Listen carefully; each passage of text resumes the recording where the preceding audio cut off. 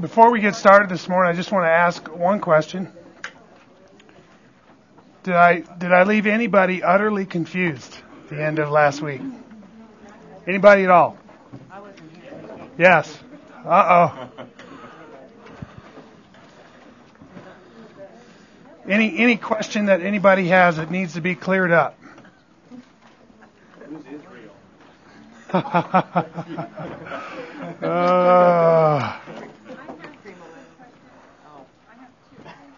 You have two? Last week you said that the saints were going to rule.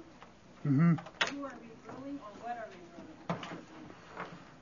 ruling? Okay, that's a good question. I'm not sure that the Scripture specifies specifically, or should I say explicitly in a text, who or what we rule. However, it is implied that we will rule over the nations with Christ. And of course, those verses are Revelation chapter 20, verses 4 through 6. And then there are many cross references to that scripture as well. For instance, if you look on your handout on page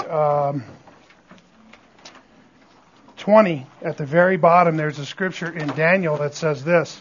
It says, "Then the sovereignty, the dominion, and the greatness of all the kingdoms under the whole heavens will be given to the people of the saints of the highest one." So here the scripture is saying that the sovereignty and dominion and greatness of all the kingdoms under the whole heaven will be given to the people of the saints of the highest one.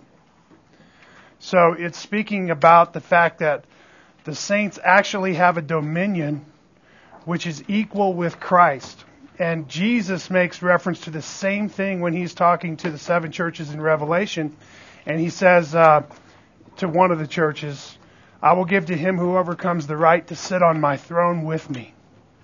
And this theme is something that is oft repeated in the Scripture, that the saints will have this dominion with Christ. And so, if you will, I don't know that it specifically says, I guess Daniel 7:27 is a good reference that says that the saints will be given dominion over the kingdoms of the earth. And so I would say that this is going to come to a literal fulfillment in the millennial kingdom. And Jesus also makes reference to this in some of his parables. When, for instance, in the parable of the talents, when he's talking about, to one he gave 1 talent, to one he gave 5, to one he gave 10, and to he who is faithful with a little, I will give much. And the idea is that there is a reward coming with the king, and a case could easily be made that in the millennial kingdom the saints will rule and have various degrees of dominion or rule. And that will be meted out by Christ. So he'll be the one determining the degree to which each one of us receives this glory or dominion, if you will. But again, as we commented last week, that's one of those areas that's a little bit unclear in the Scripture. That is the nature of the rule and reign of the saints with Christ in the millennial kingdom, because at that point they will be in glorified bodies. And there's going to be a new order of things on the earth unlike anything we've ever seen before. So things are going to change in a degree that is going to be something like we've never seen. It's unprecedented on the earth. How will the lion lie down with the lamb? How will the child play in the adder's nest? How will these things come to pass in a yet unperfected world? So, if you will, some of the nature of those questions are a lot of the controversy that surrounds what the millennial rule will be like. But there are some things that are clear. One is the saints will rule and reign with Christ. And I think it's rather clear in Scripture that means they're going to be ruling over peoples. So they're going to have some kind of authority or rule, if you will.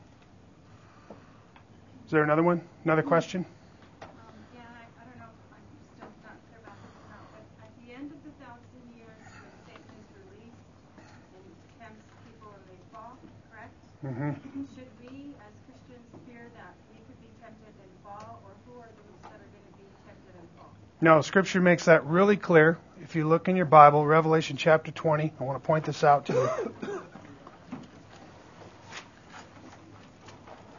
Among many other passages, this passage is really clear about that. Revelation chapter 20.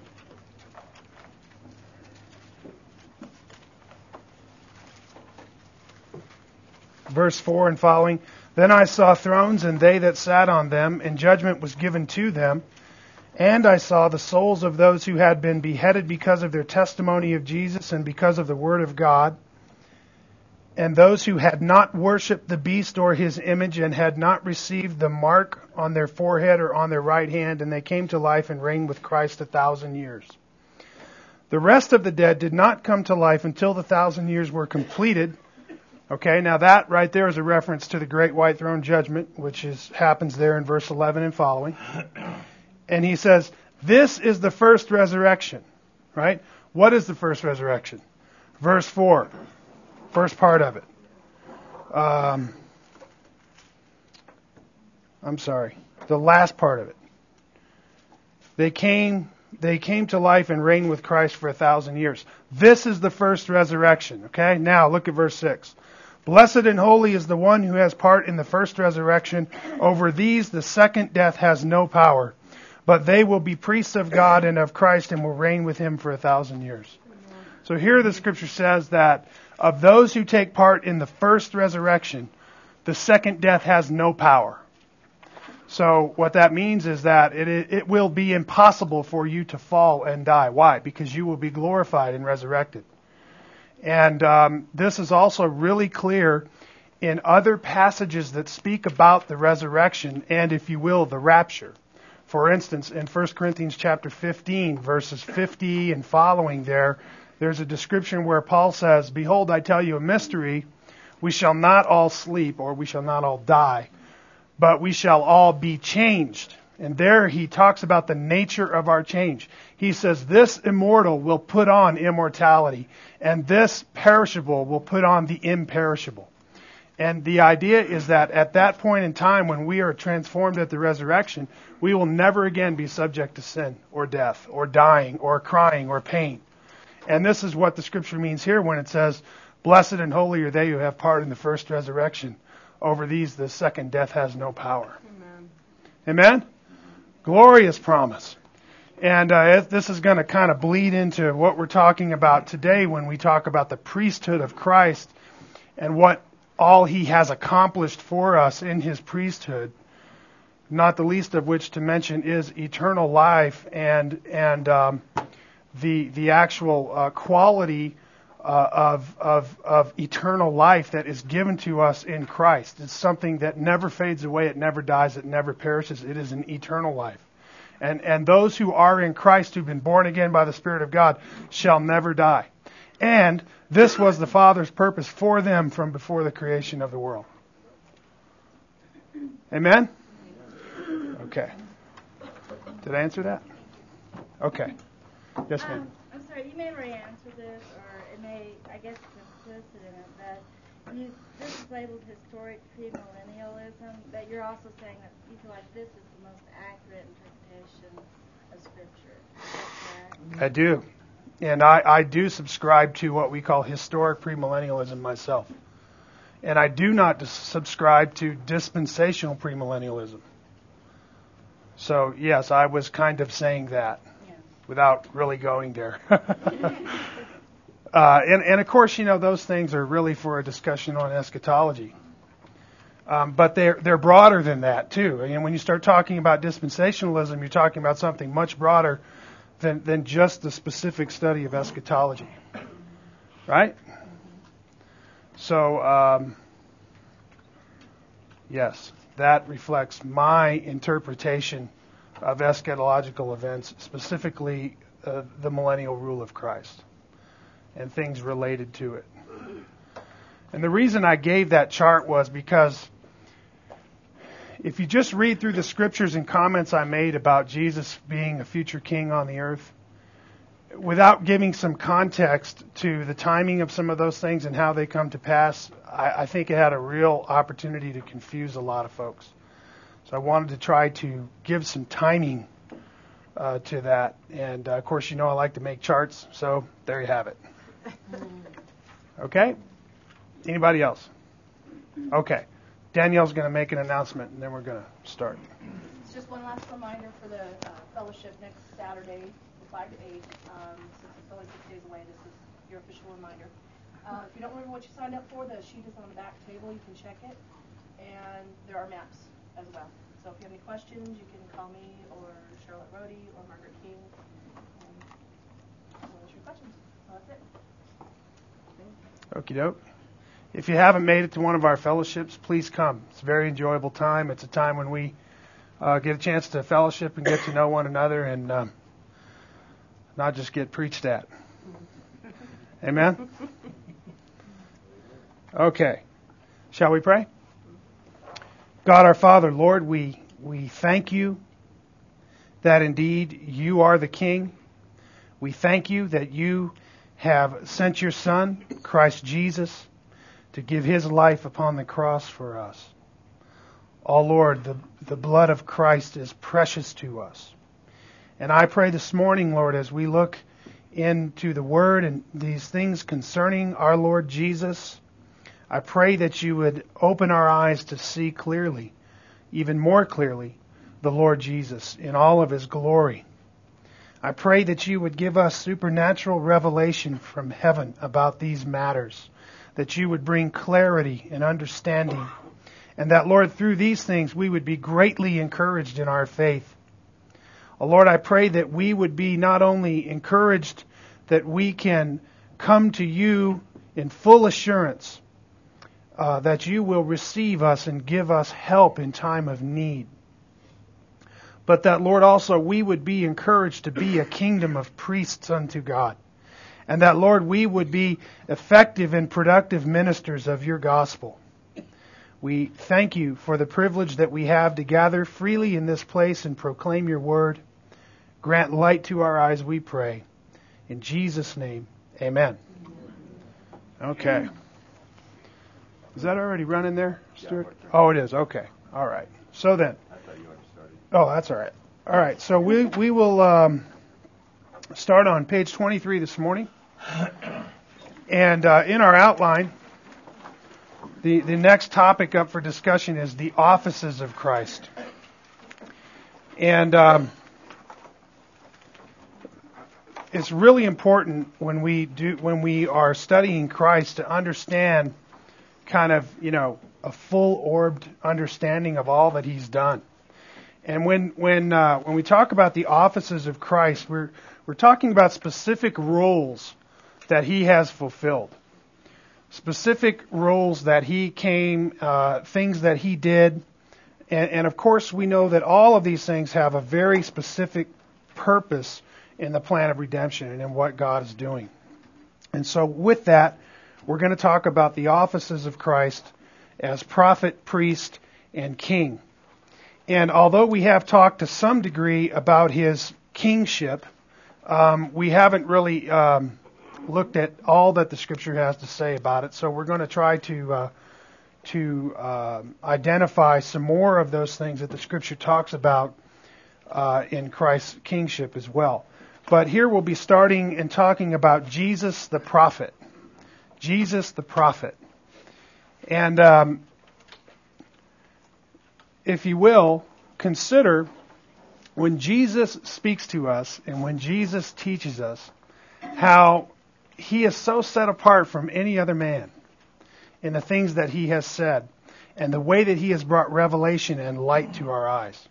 And you might also think about the fact that although we have New Testament revelation from the apostles, written and very clear teaching from the apostles, explaining even further some of the teachings of Christ, consider that until Jesus came and taught us many of the things that he taught, we were in darkness, if you will, concerning those things. We only had a veiled light of the prophets of old.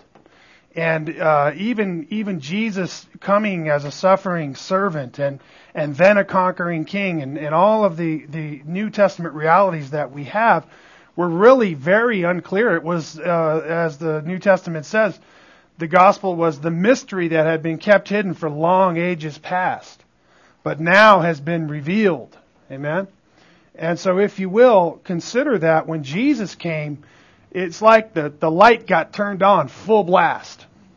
The light of the revelation of reality, of why we're here, what the world is for, who we are, who He is, what God has done.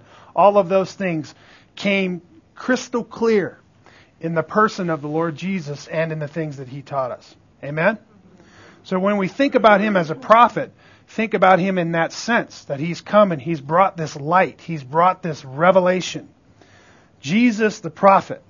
There have been many true prophets of God through the ages. Most of their prophecies are recorded in the Bible and are considered the very words of God. But of all of the prophets who have ever lived, there are none greater than the Lord Jesus Christ. He is the prophet which was prophesied by Moses to come. And there in Deuteronomy chapter 18, verses 18 and following, Moses says, speaking the words of God here, I will raise up a prophet from among their countrymen like you, and I will put my words in his mouth, and he shall speak to them all that I command him. And it shall come about that whoever will not listen to my words, which he shall speak in my name, I myself will require it of him. And there, thousands of years before Christ's existence, he was being prophesied by God the Father through the mouth of his prophet, Moses. Well, of Jesus' prophetic office, the New Testament speaks of it as the final word from God concerning His plans and purposes for the world. Consider Hebrews chapter 1, verse 1 and following. There it says, God, after He spoke long ago to the fathers in the prophets, in many portions and in many ways, in these last days He has spoken to us in His Son, whom He appointed heir of all things, through whom also He made the world. And so here the writer to the Hebrews makes this point. He says, God spoke long ago to the fathers in the prophets in many portions and in many ways. He says, in these last days, He has spoken to us in His Son. And if you will, He's come, and in this last time, He's given us very clear instruction in His Son. And it's not just in the teachings of Christ, but in Christ, His person, is revealed the very nature of God. Amen? Jesus is God in the flesh. Jesus possesses this final prophetic office because He is God Himself. He has come and given us a witness of God far beyond any other revelation from any other prophet, being the very Word of God Himself. Jesus is the living Word of God. In John 1 and following there, it says, in the beginning was the Word, and here the Word is Jesus, and the Word was with God, and the Word was God. He was in the beginning with God. And so here the Scripture clearly saying that Jesus is God and that He was with God in the beginning. John 14:9, Jesus said to him, I have been so long with you, and yet you have not come to know me, Philip? He who has seen me has seen the Father. How do you say, show us the Father? And so here Jesus is saying to Philip, He's saying, Philip, if you've seen me, you've seen the Father. You've seen a manifestation of God. Here I am. Or if you will, the manifestation of God. Jesus is God. And this is what the Scripture says. Jesus is Himself the revelation of God in the flesh. John 1:14 says this, and the Word became flesh and dwelt among us. And we beheld His glory, glory as of the only begotten from the Father, full of grace and truth. And so here, Jesus is the very revelation of God Himself. He's the living Word. He is the Word that was with God in the beginning, and He is the Word that was God. And then He came into time and space, as we've talked about in great detail, and in the incarnation, God became a man. And when He did that, He showed us what God was like in unmistakable terms for us because He became a man like us. And so He took on the very nature of a man so that we could see God. So that our eyes could be opened. That we could have light and understand what God was like. Now think about that. Up until that time, God is spirit, right? And He is in heaven. And of the worship of Himself, He has said, thou shalt make no graven image of anything on earth or up in the heavens. Why? Right? Because there isn't anything that represents God. There isn't any created thing that can be a representation of God. Amen? So, but now, listen, Jesus, the Word, has come in the flesh and shown the Father to us. He is the revelation of God. Jesus, being the greatest prophet in history, gives us wisdom and understanding like no other prophets who have gone before or ever will come again. He is the very light of the world. I think this is a profound statement that Jesus makes in John 8:12. He says, I am the light of the world, and he who follows me shall not walk in darkness, but shall have the light of life. And here Jesus claiming to be the light of the world. And if you will, He's saying, I've come to make your eyes to see. I've come to bring revelation, right? I think it's also interesting when you read the end of the book and you're reading in Revelation about the eternal kingdom. Did you know that there's no sun there? Why is there no sun there? Right, because it says the Lamb is the light that lights heaven. Amen? He Himself is the very light of heaven and of earth in that time and in that day. And right now He's come and He's brought spiritual light and given us understanding in our minds and in our hearts. There's coming a day when He's going to physically be the light of the heavens and the earth. Imagine that. That these words that Jesus speaks that are spirit and our life, I am the light of the world, will actually come to a physical fulfillment. Amazing. Well, Jesus is this light. This means that He Himself is that which causes the eye to see. That's the definition of light. If you turn in your dictionary and look up the word light, this is what it says. That which causes the eye to see. Think about what happens when you shut the lights off. It's dark, right? But what about that? Well, you can't see anything, right? There's no sight. And in this sense, Jesus, being the light of the world, has come and brought light to the world. He's brought light to our eyes. He's brought revelation. Well, what kind of light? Well, not sunlight, not so that our physical eyes can see, right? But instead, He has what? Explained the Father to us. He's given us an understanding of ultimate realities. Amen? Let me tell you, no other prophet has done that thing. Amen? Jesus is God becoming a man and showing us the Father in terms that we can clearly understand.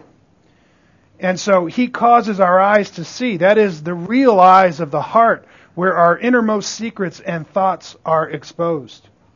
The wisdom and understanding that Jesus gives us about God and human nature is far more profound than that of any other prophet. Jesus teaches us the true value of things, both physical and spiritual. He teaches us true wisdom and how to assess our lives in this world and in relation to God. And so I began to pick out just a few things that kind of show how Jesus has brought a kind of revelation that no other prophet has brought.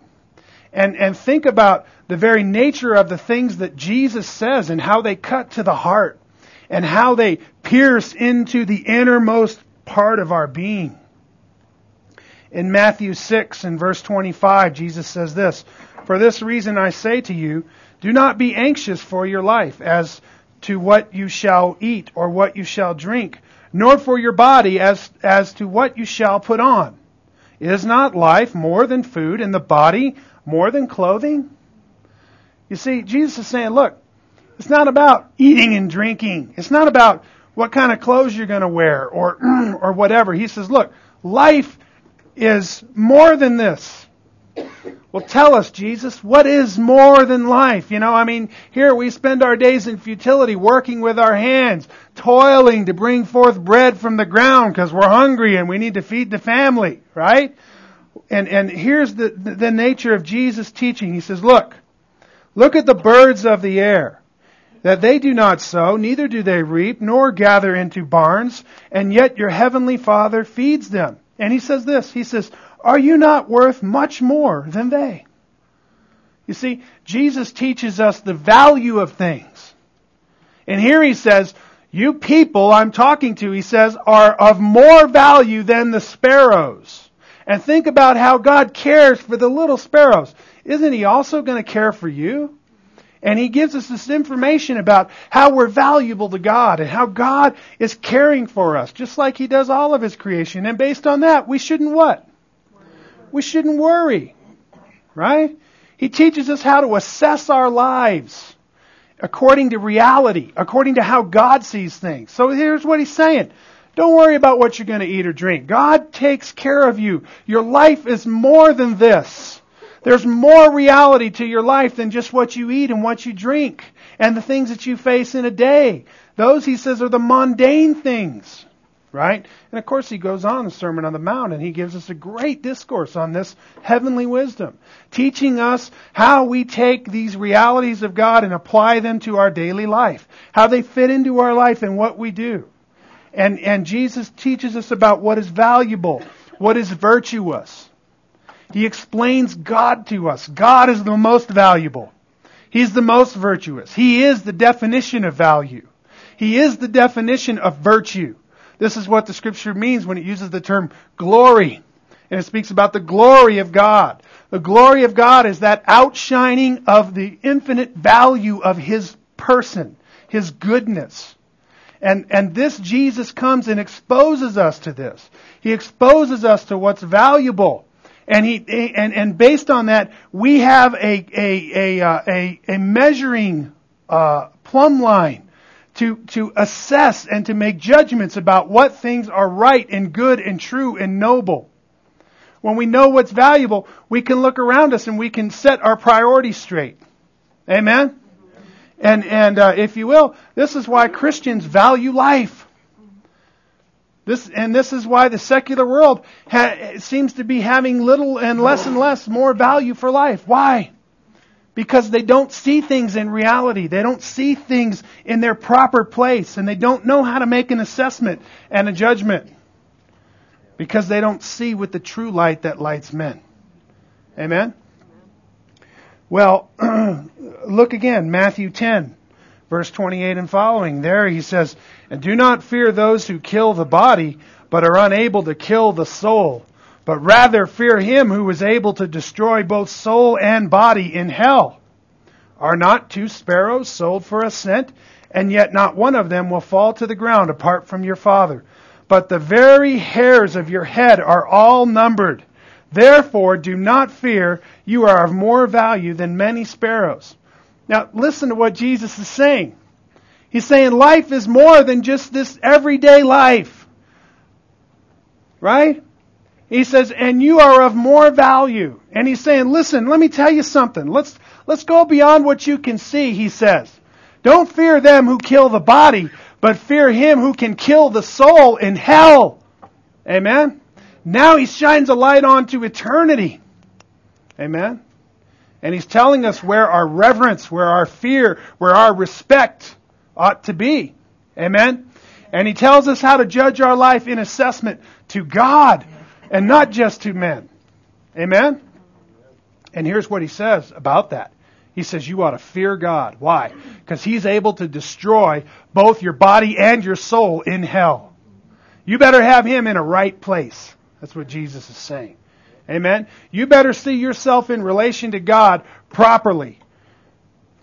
Amen? And this is what Jesus did. He shined a great light on these things. He teaches us to see and to judge our own hearts according to His perfect values.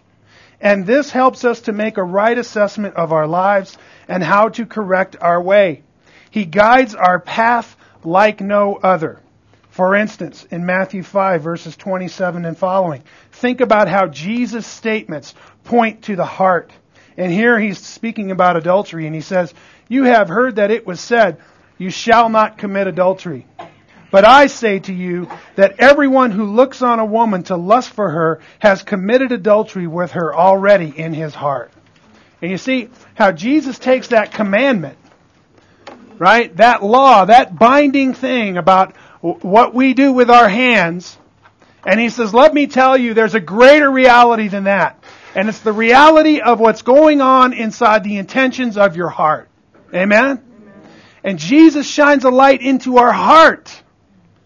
Jesus is concerned with changing us in the innermost part of our being, not just causing us to conform to realities on the outside. Amen? Jesus is the light of the world. He shines light into our hearts. Amen? Or in Luke chapter 6, he says this, "The good man out of the good treasure of his heart brings forth what is good, and the evil man out of the evil treasure brings forth what is evil. For his mouth speaks from that which fills his heart." Amen? And again, Jesus is concerned with what's going on in the heart. And He teaches us. He says here, you want to know what a man's all about? Listen to the words that come out of his mouth. Listen to the things that he talks about. Because out of the abundance of the heart, what? The mouth speaks. Amen? You really want to know what's going on with somebody? Just sit back and listen. They'll tell you. They'll tell you what's going on inside their heart with their mouth. And this Jesus teaches us. Amen? Tremendous wisdom that He gives us. Jesus doesn't just deal with the external issues of behavior with a list of rules and commandments, but shines light into our hearts so that we can see the motives and intentions of our hearts. He explains the meaning of the commandments to us. Amen? He's saying the commandment is not just there to keep you from committing adultery, right? The commandment is there because God is holy, and because He's good, and because God doesn't think unfaithful thoughts in His heart. Amen? And He's explaining God to us in a way that changes us genuinely inside of our hearts. Amen? He does this so that we can be changed down deep inside and have an inner virtue which is genuine and real.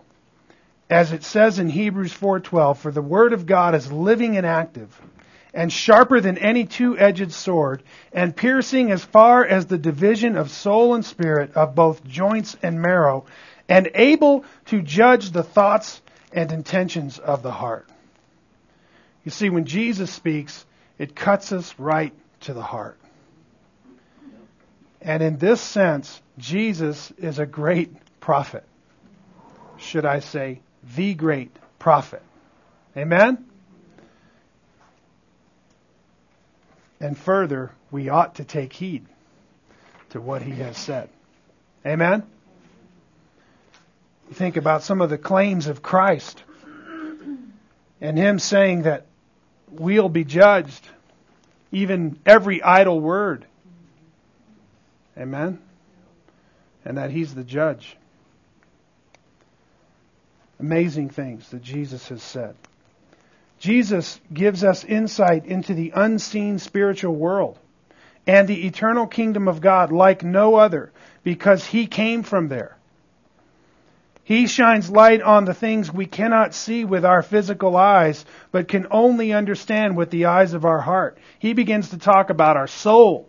He begins to talk about eternal realities. He begins to talk about and explain things beyond the grave with a light that's like no other prophet.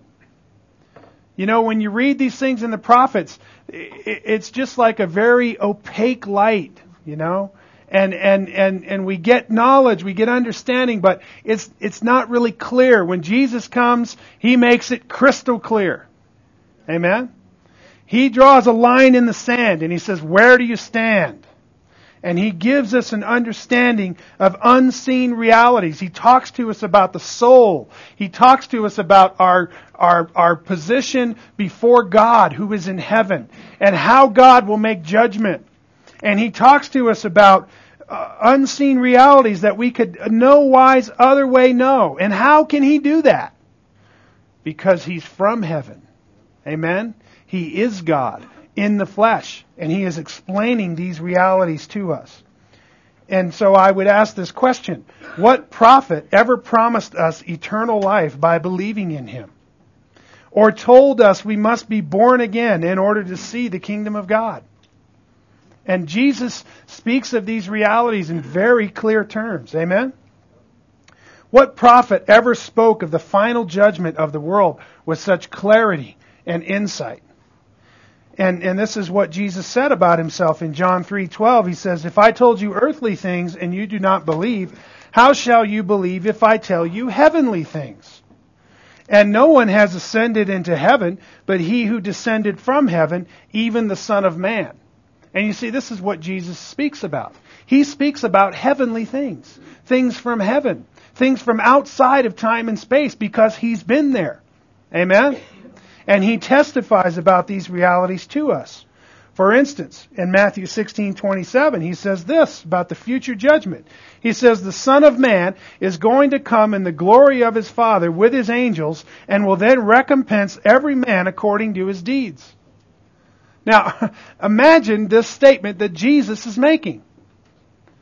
He's saying, I am going to come in the glory of God, and I am going to recompense every man. He's saying, I'm the judge of the world. And I'm going to judge people based on what they have done.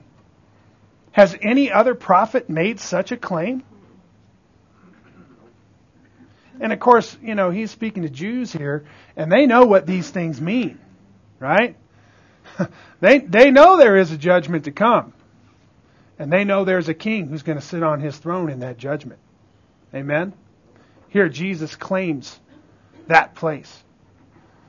That He is the one who will recompense every man according to his deeds. What prophet ever made this claim?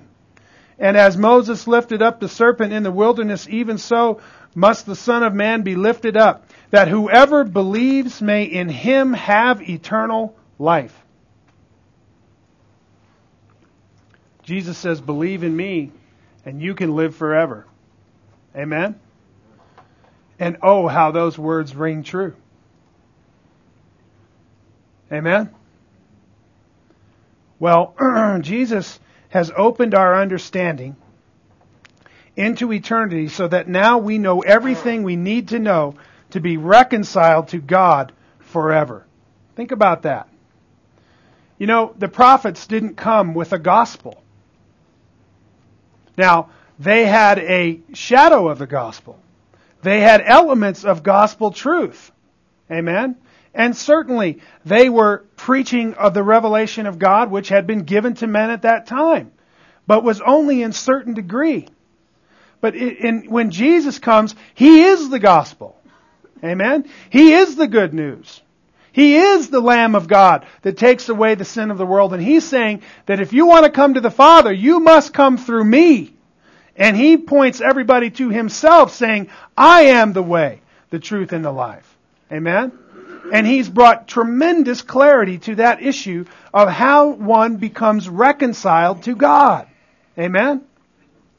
This is an amazing thing to consider, that Jesus came with this message that had previously not been made known. He is the mystery that has now been made known, that was kept hidden for long ages past. Amen? He has spoken to us about how our soul can be saved from death. Jesus came and spoke to us very specifically about the way of salvation. And again, in Matthew, He says this. He says, Jesus said to His disciples, if anyone wishes to come after me, let him deny himself and take up his cross and follow me. For whoever wishes to save his life shall lose it, but whoever loses his life for my sake shall find it. For what will it profit a man if he gains the whole world and forfeits his soul? Or what will a man give in exchange for his soul? And think about how Jesus can shine light on this eternal reality about our soul and about how the way we live our life here and how we have been reconciled to God or not determines our eternal destiny. And think about how Jesus causes us to weigh our life. And He says, what will it profit a man if you gain everything in this world but forfeit your soul? Amen? Think about how Jesus has brought such realities to light and made them very clear. So clear that He says this, I am the way and the truth and the life. No one comes to the Father but through me. And if that's not a final word for you, amen, I don't know what could be. Jesus is the way. He is the truth. And He is the life.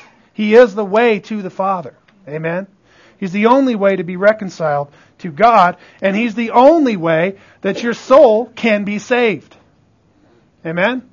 And this is what He tells His disciples. You need to take up your cross and you need to follow me. And if you try to save your life, you're going to lose it. But if you lose your life for my sake, He says, you will find it. Amen? Jesus is indeed the prophet of prophets and the final word from God. He has explained our origin, our reason for existence, and given us instruction about all the details of life and death in a very clear and concise manner. In Him, we know everything we need to know about our life and our death. And I would ask you this question. Of things that are eternally important, is there anything that Jesus did not make clear enough for us to understand? And this is the thing. He's come. He's given us everything we need to know. Now it's time to take heed. Amen? Now it's time for Shema. Now it's time for hear. Hear and obey. Amen? You remember when Jesus was being baptized and the voice of glory spoke from heaven and said, this is my beloved Son, in whom I am well pleased.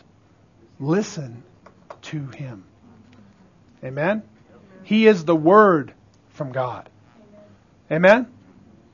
And in that sense, Jesus is the great prophet. Amen?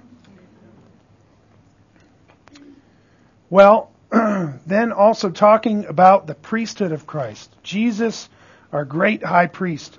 And this is something that I think is absolutely fundamental to our understanding when, number one, it comes to evangelism.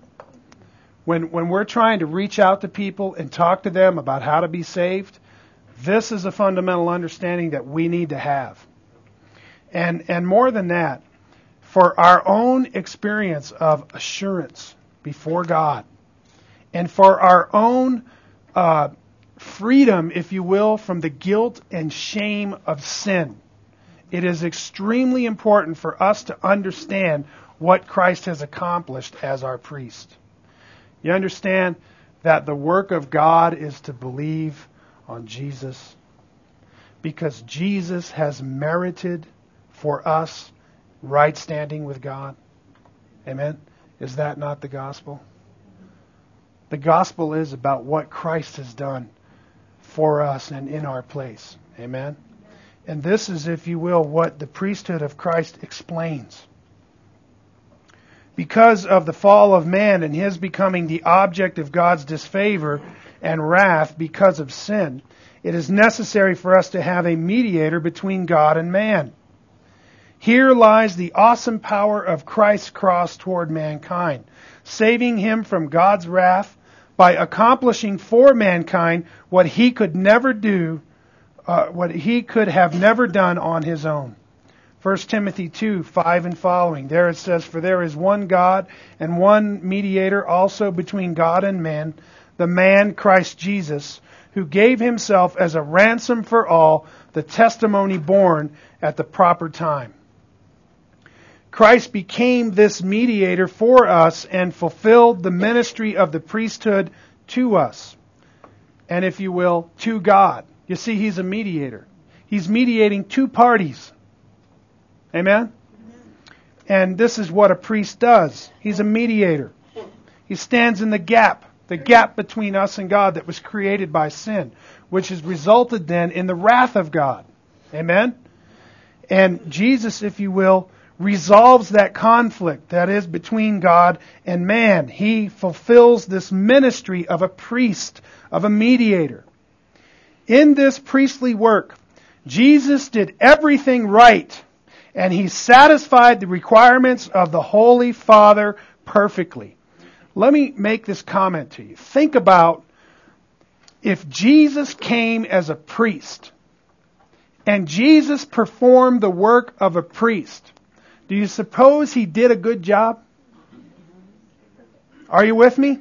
And if his role in being a priest was to bridge the gap between us and God and reconcile us unto God, how well do you think He did that?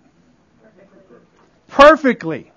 So then when you think of yourself in relation to God through Christ, you should think of your relationship to God as perfectly redeemed, perfectly reconciled, perfectly brought back together, face to face with God. Jesus has dealt with your guilt. Jesus has dealt with your shame. He was wounded for your transgressions. He was wounded for my sins and my transgressions. And He did that perfectly. I think it's easy for us to believe that Jesus is a perfect priest. I think it's hard to believe that our guilt has been expiated.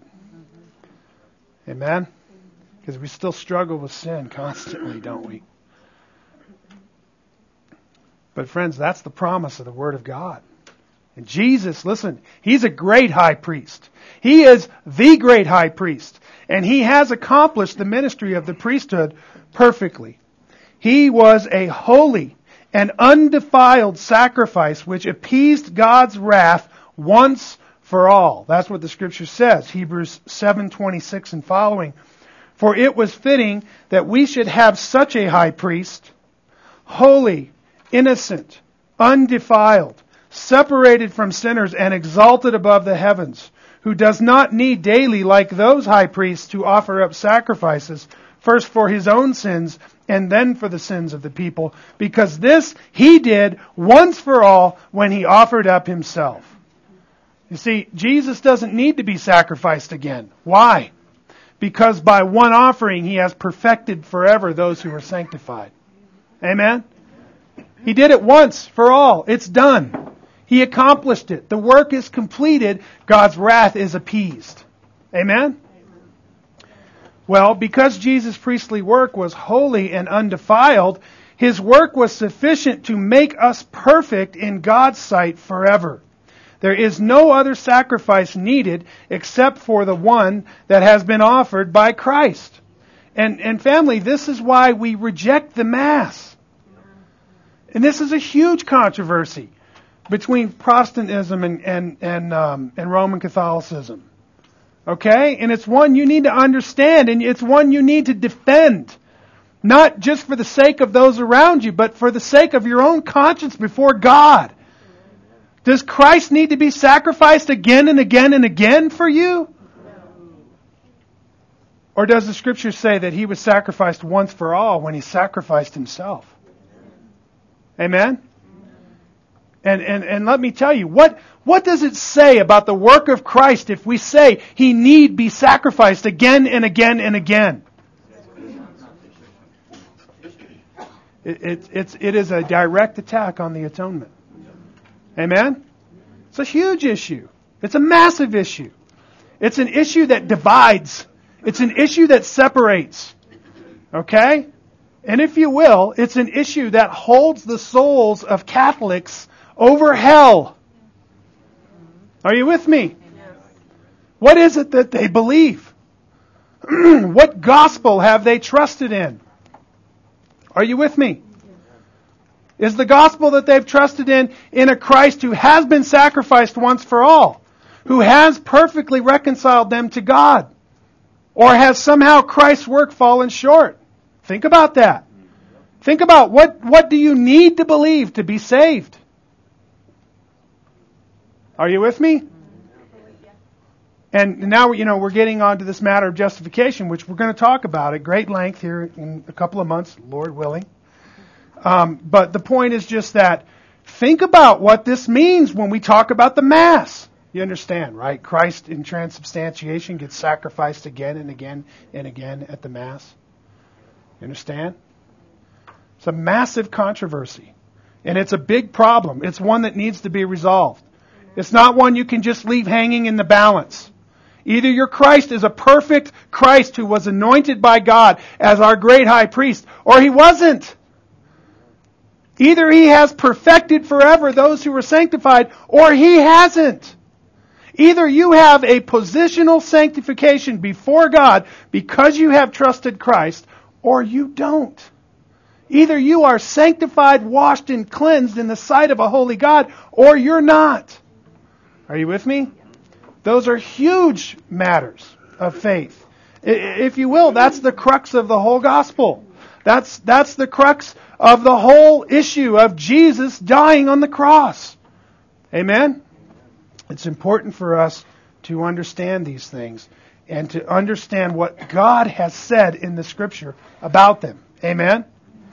And here it says, He did once for all when He offered up Himself. There's another reference just like that in Hebrews 9:26, which isn't on your handout. You might want to write that one down. Hebrews 9:26. Because Jesus' priestly work was holy and undefiled, His work was sufficient to make us perfect in God's sight forever. Now listen to what we're saying. His work was sufficient to make us perfect in God's sight forever. There is no other sacrifice needed except for the one that has been offered. It is the final priestly work needed to mediate between God and man. So when Christ had completed it, it says He sat down at the right hand of God. In other words, it's finished. It's over. It's done. He sat down. He worked a work with His hands, and now He what? Rests. Amen? Hebrews 10:11 and following. I don't know about you. I have this verse memorized. For me, it's just so precious. Because every time I struggle with sin, I think about this verse of Scripture that talks about what Christ has done for me. You know, and I don't have any power over sin. I am a weak man. Amen? But Jesus has conquered sin and death. Amen? By His perfect work. And that's what I'm trusting in for my relationship with God. Not on my ability to keep the law. Amen? This is what Hebrews 10 says. It says, every priest stands daily ministering and offering time after time the same sacrifices, which can never take away sins. But He, having offered one sacrifice for the sins for all time, sat down at the right hand of God, waiting from that time onward until His enemies be made a footstool for His feet. For, verse 14, by one offering He has perfected for all time those who are sanctified. Amen? What a glorious truth. Jesus has earned for us the merit of God forever. Amen? Amen. Jesus' priestly work has cleansed us in such a way that we have been completely sanctified, washed, and cleansed from the guilt and shame of our sins. And so the Scripture declares in 1 Corinthians 6. There he says, such were some of you. Of course, he had listed out a list of sinful lifestyles. And then he said, but you were washed. You get that? You were washed. Past tense. Amen? You were sanctified. Past tense. Right? And you were justified in the name of the Lord Jesus Christ and in the Spirit of our God. See, this is what Paul's telling the Corinthians.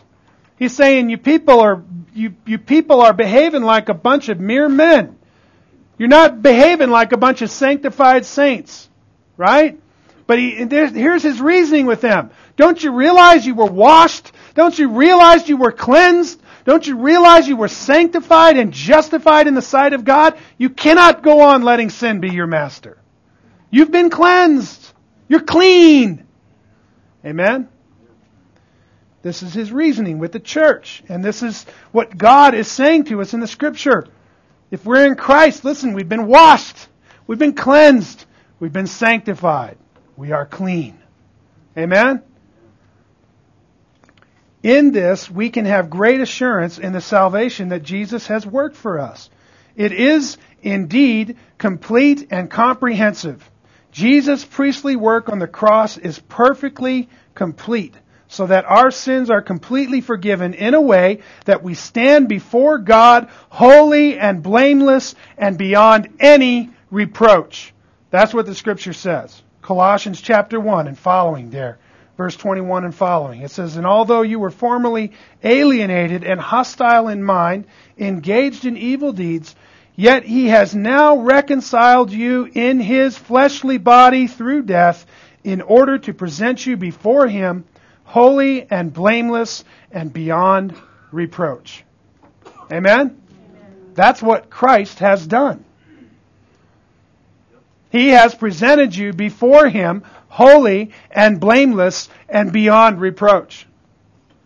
Believe it? Believe it?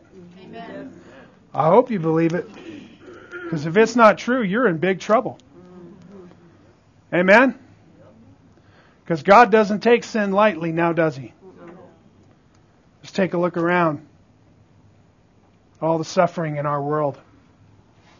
That's a result of God's warning to man about sin. Amen? And the day you eat of that tree, you shall surely die.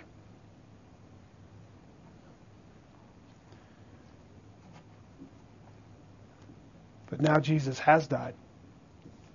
He has given himself once for all. He is that one offering that perfected forever those who are sanctified. Amen? And that sanctification, family, is complete. It's done. It's over. It's finished. And we have been reconciled to God. So that now, the Scripture describes it like this, that we are holy and blameless and beyond reproach. Amen? You understand? Beyond reproach. There is no reproach between us and God. Why? Because Jesus is a perfect priest. And the work that he did in that ministry is absolutely perfect. Amen? I don't know about you, but I'm thankful. Sounds like exactly what I need. Amen? Shall we pray? Oh Lord, we are thankful that indeed you are the great high priest. That, Lord, you gave your life for us, in our place, in our stead. That, Lord, you bore our sins in your body on the tree.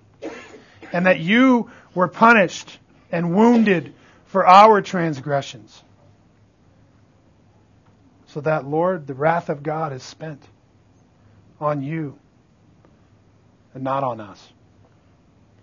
Instead, we've been saved. We're not appointed unto wrath, but unto salvation. Our Lord, we do bless you and praise you for this great truth. We thank you, O God, for your grace, for your favor which has been merited for us by the Lord Jesus, the Lamb of God who has taken away our sins. O Lord, we thank you. I pray that you would cause us to treasure these things in our hearts. And Lord, to open our mouth wide and to testify and speak of the glorious freedom that you have now given us in Christ. Help us, God, to be effective ministers of your gospel. And help us, Lord, to delight in all that you have done for us and to treasure it more and more each day as we see the day approaching. Because of Jesus' holy cross, we pray. Amen.